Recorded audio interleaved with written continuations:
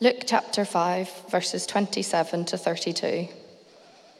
Jesus calls Levi and eats with sinners. After this, Jesus went out and saw a tax collector by the name of Levi sitting at his tax booth. "Follow me," Jesus said to him. And Levi got up, left everything, and followed him. Then Levi held a great banquet for Jesus at his house, and a large crowd of tax collectors and others were eating with them. But the Pharisees and the teachers of the law who belonged to their sect complained to his disciples, "Why do you eat and drink with tax collectors and with sinners?" Jesus answered them, "It is not the healthy who need a doctor, but the sick. I have not come to call the righteous, but sinners to repentance." Thank you, Rachel. Tonight, we are starting a new series in Luke's Gospel, Food for the Soul. Food for the Soul. Is your soul satisfied, I wonder, with the food that you are eating at the moment? The Franciscan New Testament scholar Robert Karras says that in Luke's Gospel, Jesus is either going to a meal, at a meal, or coming from a meal. Or to that, I would add, talking about a meal. Jesus really likes food. Jesus says elsewhere in Luke that the Son of Man came eating and drinking. So this series is going to be nutritious and hopefully delicious as we start in Luke. But it also includes what you might not expect. And that's why today I'm speaking to you about a meal of grace. A meal of grace. And now, grace is not a perfunctory prayer that you pray at the beginning of a meal. Grace is the substance of the meal. With apologies to the vegans here tonight, grace is the meat of the meal. And it's not to everyone's taste, I'm afraid. It's certainly not to the taste of the Pharisees that we encounter here tonight in Luke chapter 5. And the Pharisees wanted to be pure and blameless before God. And today they're taking issue with Jesus and with his eating buddies. In particular, tax collectors and sinners, the lowest of the low. And we meet Levi. Levi, he is a tax collector for the Roman forces. And if you can imagine a Ukrainian official demanding tax rises and then sending that money from Ukraine to Russia, that's about on the level here of what Levi is like to those around him. And Luke starts his gospel by saying that he wants to write an orderly account of Jesus. An orderly account of Jesus. And where we come to tonight feels anything but orderly. If you spare a thought for preachers up and down the country this week on just maybe some live and current examples on chaos and disorder, perhaps with Van Gogh or with the economy or the government, it feels a little bit like we're in a snow globe tumbling down a hill. And I'm at the moment devouring this book that has hit the bestseller list called Faith, Hope, and Carnage. Faith, Hope, and Carnage. And it's a conversation between Nick Cave and a friend of his. And Nick Cave is the rock star. Like me, he's also from Melbourne in Australia and now lives in the UK. I think that's around about where our similarities end. Although he is quite tall and dark features, but there we go. And he has lived a wild life, to say the least. And he has a certain insight into the world, a certain insight that comes from investigating, from creativity, but also from immense suffering. In this book, he talks about how two of his sons have tragically died.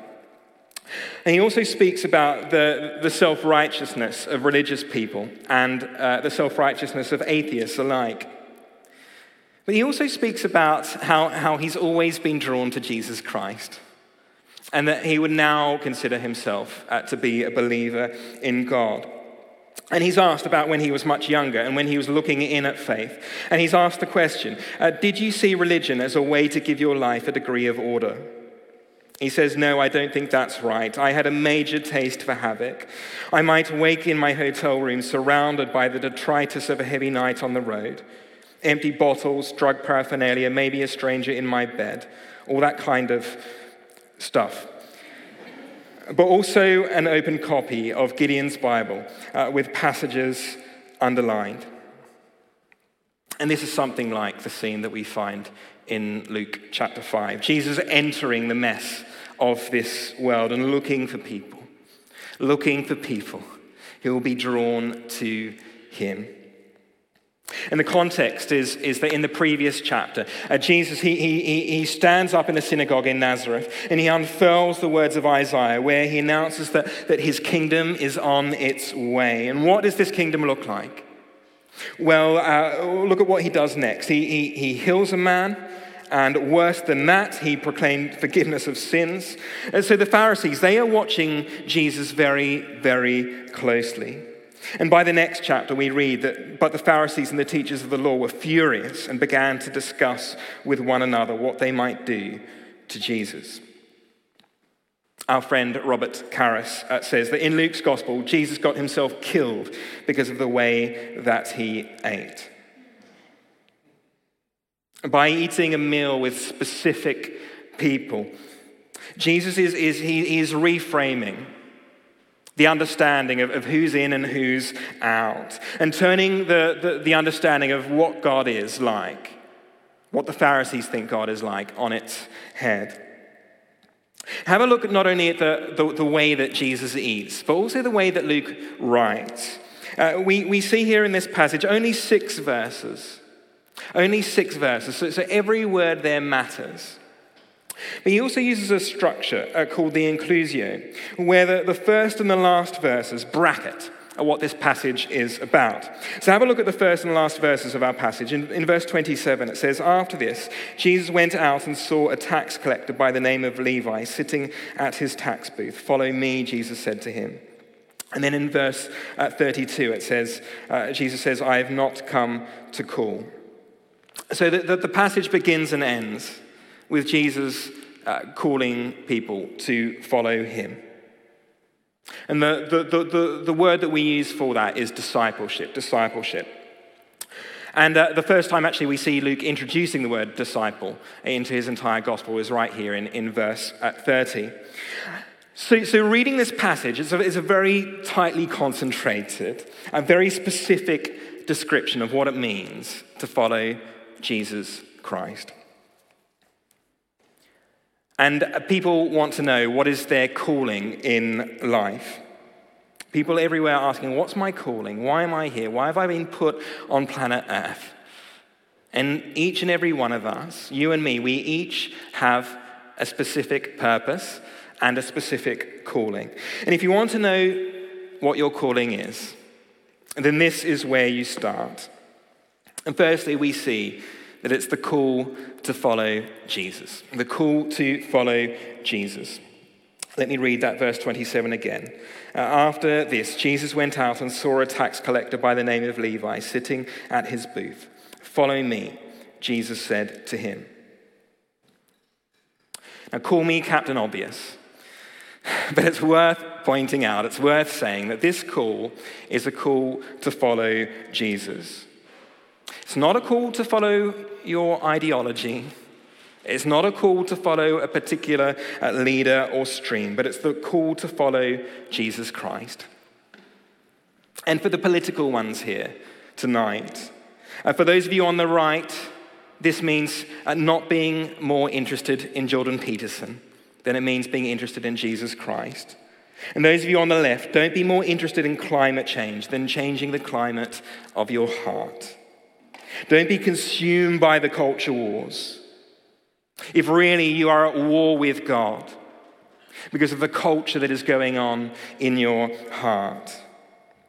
It's a wake-up call. It's a wake-up call to those who value certain values, even value-cracking preaching, but don't value and don't respect and honor the image of God in fellow sisters and brothers, in their hearts and their bodies.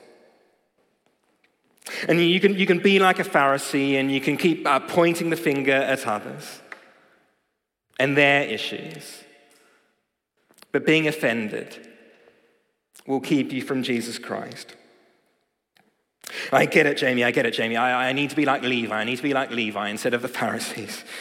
Well, do you know what happens to Levi? What happens to Levi? The curious thing is that as soon as Levi gets up and follows Jesus Christ, Jesus seems to follow him. And he has Jesus over to his house, hosting him. It's like Levi is saying, Jesus, follow me. And Jesus is looking. He's on the lookout for people who will show him hospitality.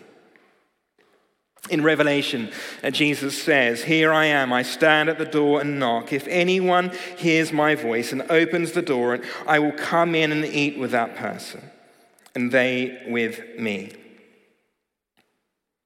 Jesus' desire is to be close to you and me. But in the church in Laodicea that Jesus is writing to, Jesus is not even in the building. He's not even in the room. And this is supposed to be a Christian church. And ultimately, only you will know if you are actually following Jesus Christ. If Jesus has a place at the table, or if Jesus even has a place in the building. Going to church, going to a Connect group doesn't make you or me any more a Christian than being in McDonald's makes us a Big Mac. Maybe there are some of us who are too busy on church rotas to let Jesus get a look in at your life. And in your workplace, in my workplace, do you and I, do we have the courage, like Levi does in his workplace, to listen to Jesus? To let Jesus look at you and to respond to him?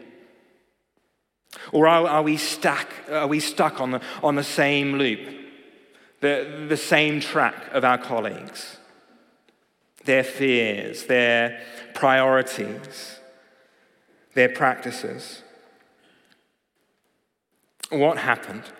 What happened in that moment when Jesus called out to Levi and Levi responded? I wonder what Levi saw in Jesus Christ. The mercy in the eyes of Jesus Christ. A preview of the cross.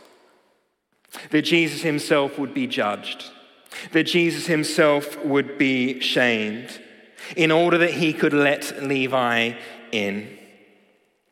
Levi knew what it was to be rejected. He knew what it was to be shamed, and he knew what it was to be judged. And he saw something in the eyes of Jesus. That Jesus knew what was coming. I wonder what Jesus saw in Levi when Jesus looked at Levi. A traitor, a deceiver, a sinner, unclean. The list goes on and on and on. And yet Jesus saw Levi. He saw him completely, and he loved him. In verse 27, we see that Jesus, he sees and calls the outsider. That's that verb there that Jesus saw, to see. It's as if Jesus, he is looking into you. He's looking inside of you. And Jesus, he sees you and me. He sees us completely. He sees us warts and all. And yet he still says, I want you. I wonder, have you ever seen Jesus look at you like that? I remember being 11 years old back in Australia on a camp, and one evening around a campfire, and someone was reading a passage from the Bible, and I just knew that Jesus was there. Not just in the words on the page, but that Jesus himself was there and present, and that he saw me, and that he loved me. And all I could offer him was my youth, my inexperience, my sin. And yet Jesus called out to me that night. And I remember back in the dorm, back in the room with the other kids later that evening, with floods of tears coming down my face. And the priority in that moment was that this invitation was an invitation that was open to all people. And I just had to share that with anyone and everyone I could find. But the thing I want to point out to us tonight from my experience is that for me it was a very personal call. It was between me and Jesus. The Jesus he was calling Jamie Mulvaney. And it's the same for each and every one of us. Not Jesus calling your parents, not Jesus calling your church leaders, not Jesus calling your Connect group leaders, but Jesus calling you. And this is a very personal thing, a very specific thing of you, what it means for you to follow Jesus Christ. And part of this call to follow Jesus means to leave everything, Verse 28, it says, Levi got up, left everything and followed him. And when Luke says that Levi followed him, it's as if he's writing that Levi began to follow Jesus Christ. It's this commencement and continuation of discipleship. For Levi, he's left everything. He's left it all. And yet he knows that this is only just the beginning. Just the beginning of what it means to follow Jesus Christ. Now, he didn't know fully where following Jesus would take him, but he did know that it would mean giving up his entire way of living and his entire way of being. When we think about what are sometimes described as the secular forms of salvation that we look to in our lives, the secular ways that we try to be saved and to save ourselves. All the creature comforts, the expectations of living in this world, and ultimately our self-reliance, our self-dependence, our self-respect. And then every day we have to let go of these things. We have to hand them over to Jesus and to follow Jesus and to keep on following him. This is an ongoing surrender because this is a call to repentance. And the best way that I can describe repentance is just to do a complete 180, to do a total reverse and to head in the opposite direction of the way that you're going, to leave everything. Verse 31, Jesus answered the Pharisees, "It is not the healthy who need a doctor, but those who are ill. I have not come to call the righteous, but sinners to repentance." Yes, Jesus came eating and drinking. He also came as grace and truth.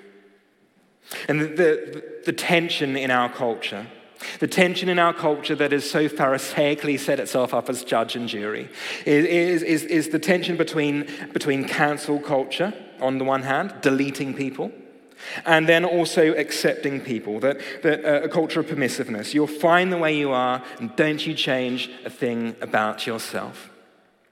But cancel culture and a culture of permissiveness, they are not the culture of heaven. And what Jesus has come to bring is the kingdom of heaven, the kingdom of God on planet Earth. And Jesus meets us and accepts us just as we are. But he doesn't leave us that way. If we're just sort of going about our life as a Christian, but we're finding actually I'm not really repenting of anything that much. I'm not really repenting of anything at all. I haven't repented in a while. And the question has surely got to come, am I following Jesus Christ? When Martin Luther posted his 95 Theses, point number 1 was that all of life is repentance. You and I, we do not graduate from grace. C.S. Lewis wrote, "Christianity tells people to repent and promises them forgiveness. It has nothing, as far as I know, to say to people who do not know they have done anything to repent of and who do not feel that they need any forgiveness." And Jesus isn't able to do anything with you and me if we don't repent. That's the Pharisees' issue. Levi's sins, they stank to the sky, and yet he repented. And the Pharisees were apparently squeaky clean. And Jesus, when he was saying, I've not come to call the righteous, he's basically saying the so-called righteous. But Jesus, he knows this kind of righteousness doesn't really stack up. It's why Paul, a righteous man, said this. He said, I consider everything a loss because of the surpassing worth of knowing Christ Jesus my Lord, for whose sake I have lost all things. I consider them garbage, that I may gain Christ and be found in him, not having a righteousness of my own that comes from the law, but that which is through faith in Christ, the righteousness that comes from God on the basis of faith. On which basis are you living your life? On being wise in your own eyes, or on faith and what Jesus Christ has done for you, following him? Because the problem with self-righteousness is it keeps us away from Jesus Christ. And Paul knows he's got to ditch all that stuff in order to know and to treasure Jesus Christ. And Jesus says another time to the teachers that you scan and you search the scriptures, but you refuse to come to me. The Pharisees, they think in this setting they are protecting scripture, but little do they know that this man Levi, he will go on to write Matthew's gospel. He will go on to write scripture himself. Nick Cave speaks about having a humility towards one's place within the world, an understanding of our flawed nature.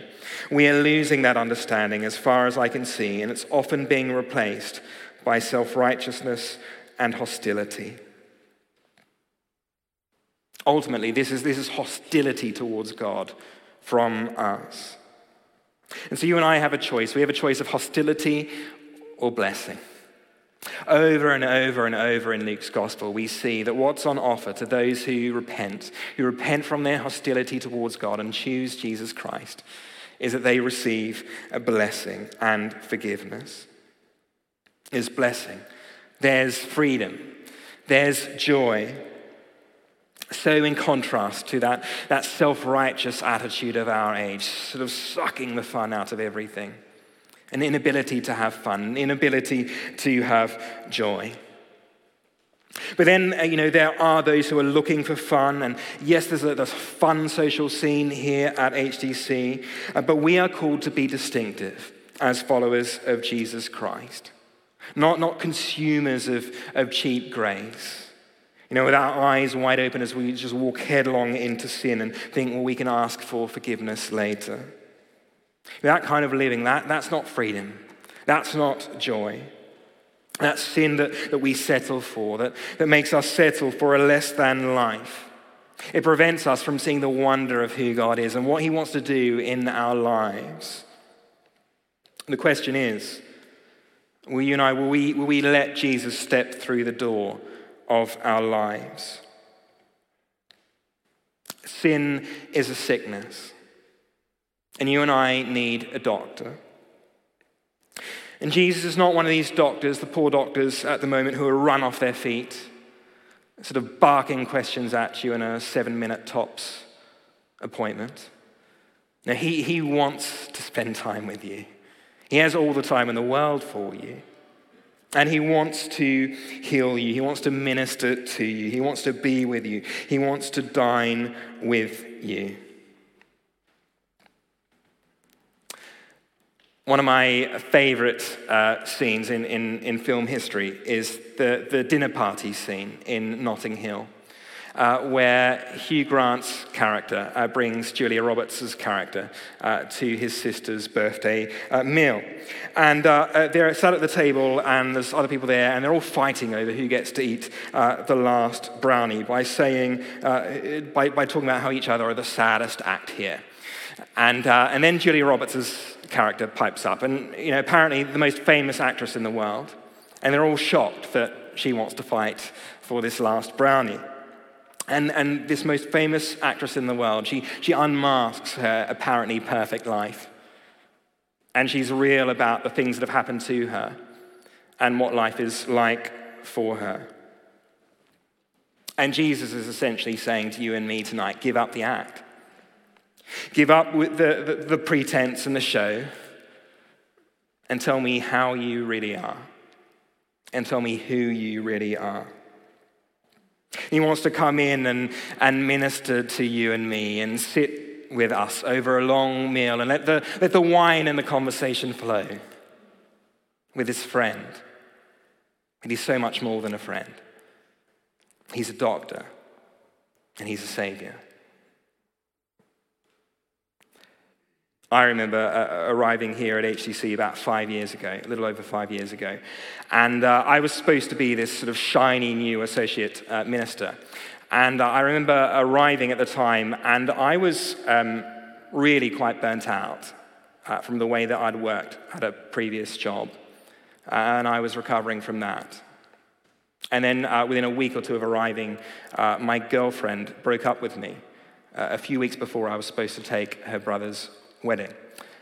And then on the evening before I was due to preach at all 4 services, I woke up on the bathroom floor having fainted from having gastro, and I lost over a stone of weight. And I was unable to preach. I was unable to be introduced to all the Connect Group leaders to that week. And I remember thinking, I'm supposed to be one of the leaders here. But actually, at the moment, I really actually do feel like the saddest act here. And a lot of people were very patient with me, and Jesus slowly but surely mended and repaired my heart and my soul and my mind and my body.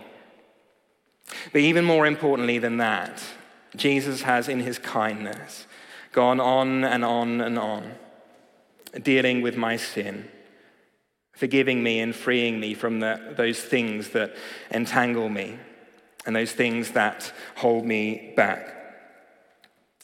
And whether your life looks like mine, whether your life looks like Nick Cave's, whether you think, actually, I'm doing a pretty good job of saving myself right now, tonight, Jesus sees you.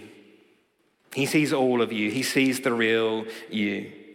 And he wants to heal you, to forgive you, and to eat with you.